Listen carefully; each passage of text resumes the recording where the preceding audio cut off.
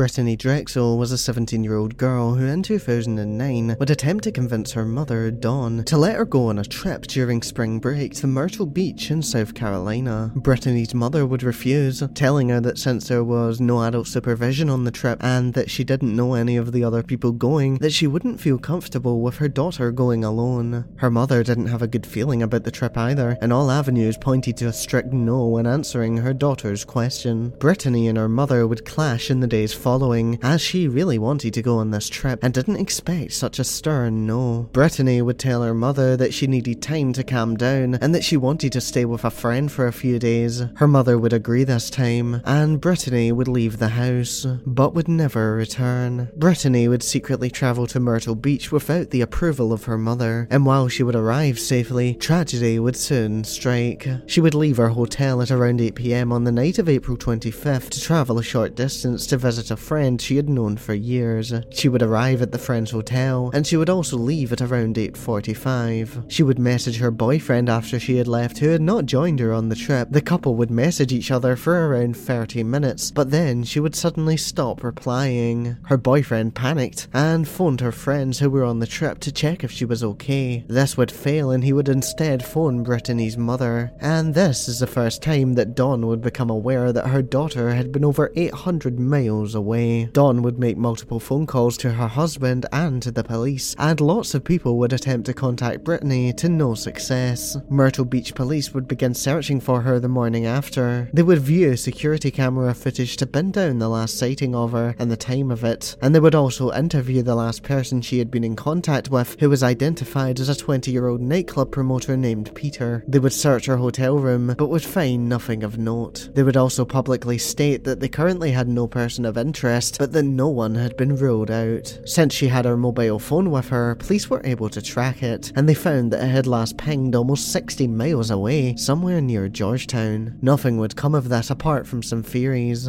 Dawn would speak out publicly many times about what she thought happened to her daughter, and investigators would also speak out on multiple occasions with the little case updates that they had. It looked as if this was destined to continue, and that the case would forever remain unsolved. But that was until May 2022, when a 62-year-old man named Raymond Moody would turn himself in to the Georgetown County Sheriff's Office for obstruction of justice. On May 4th, 2022, Moody would confess to the slaying of Brittany Drexel and would provide police with a location of where she had been buried. By May 15th, remains had been dug up and identified as Brittany. The police and the family of Brittany made the information of his arrest and involvement in the case public the next day, and stated that she had been buried by April 26, 2009. He was charged with kidnapping and slaying Brittany, and he pleaded guilty to all charges, resulting in a sentence of life in prison, with 2 additional 30-year sentences on top of that to be served consecutively. Possibly the worst detail about all of this, though, is that Moody had been identified as a person of interest in the case as far back as 2011, and information from one of his exes could have helped move the case forward quicker if the pieces had just been put together.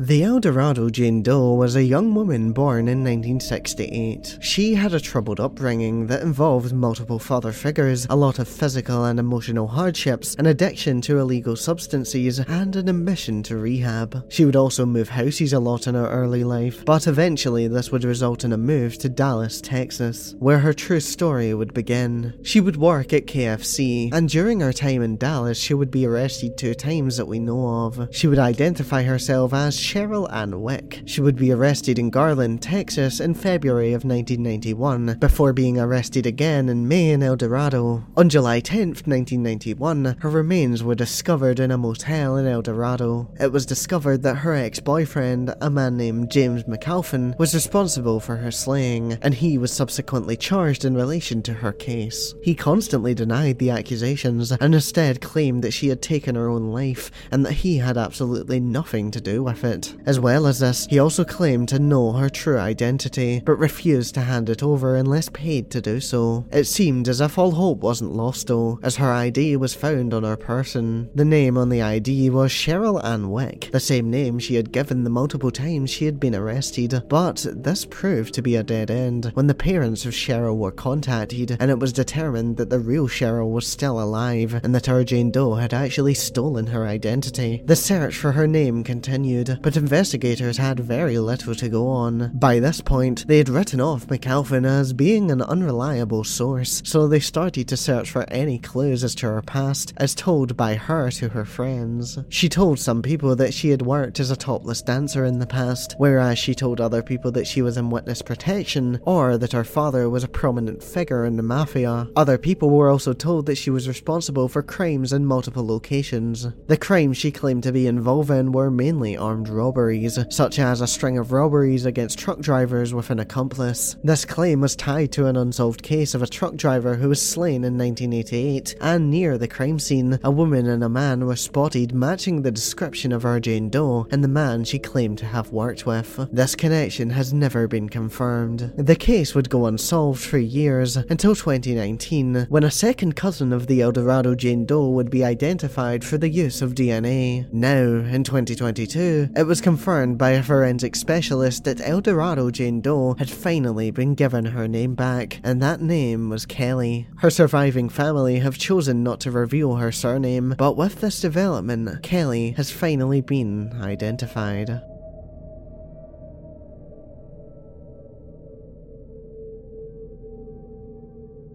In 1993, the remains of a 30-year-old woman would be discovered lying on a highway ramp. Investigators would discover that she had last been seen alive a few days before her remains had been found. They also discovered that the woman, named Sherry Herrera, had been...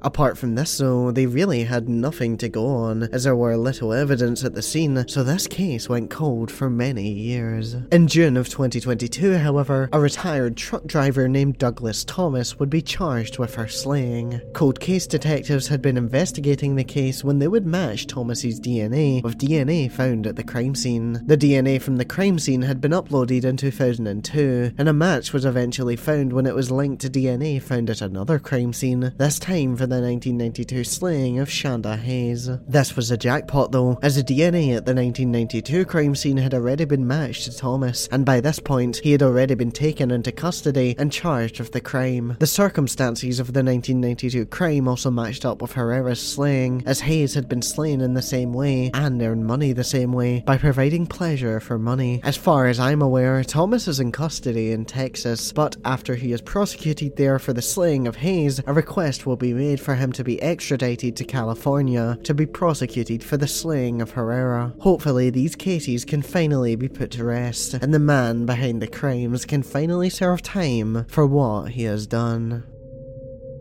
On July 26, 1974, a young girl would be chasing a dog in the Race Point Dunes when she would make a terrifying discovery. She would discover human remains. The remains were those of a woman. She was nude, and she was lying on a beach towel, with her head resting on folded jeans and a blue bandana. Her head had almost been crushed, and her hands had been removed. 2 sets of footprints were found leading to the body, and tire tracks were found very close to the scene. She had long hair, and there were no signs of a struggle or...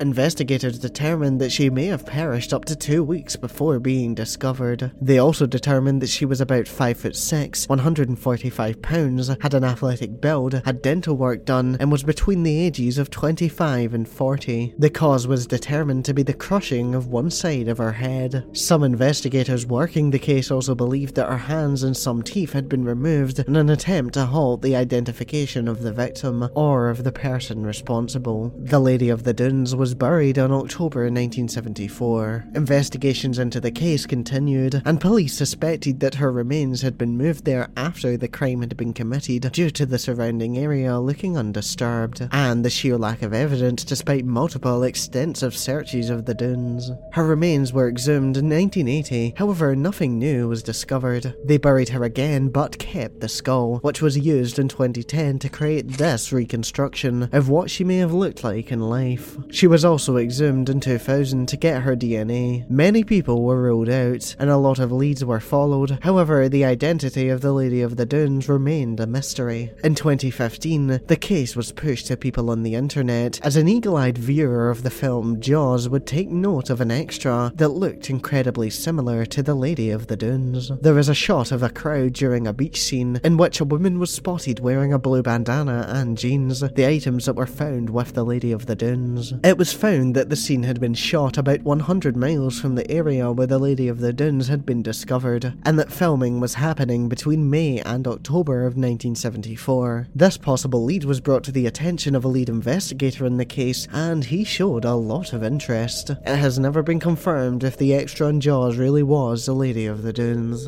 In 2022, skeletal remains were used to generate a DNA profile for the woman, and this was used to identify distant relatives who were then contacted, and the Lady of the Dunes subsequently identified. On October 31st, 2022, the FBI announced that the Lady of the Dunes had been identified as Ruth Marie Terry, and that she was 37 years old when her life was taken from her. She was also a mother, and was from Tennessee. It is unknown why she was in Massachusetts at the time of her slaying, but it is likely that she had connections there, and someone that she knew was responsible for the crime due to the suspected attempts to hide her identity, and the identity of the person responsible. No suspects have been publicly revealed, but the Massachusetts State Police have confirmed that they are investigating the case as a homicide. Thank you to my Patreon supporters Maury Gann, Neil, Alex Rod, K4 Silver, Dennis, Chelsea Weinzel, Cynic Zally, and Entrepreneur for your continued support. Sharing this video would be appreciated as it really helps out the channel. This will be my final video of 2022, but I'll be back on January 4th for another step into the darkness. Thank you for all the support this year, it means the world to me, and I'm so glad that I have such a kind and strong community. I hope you have a very Merry Christmas and a Happy New Year.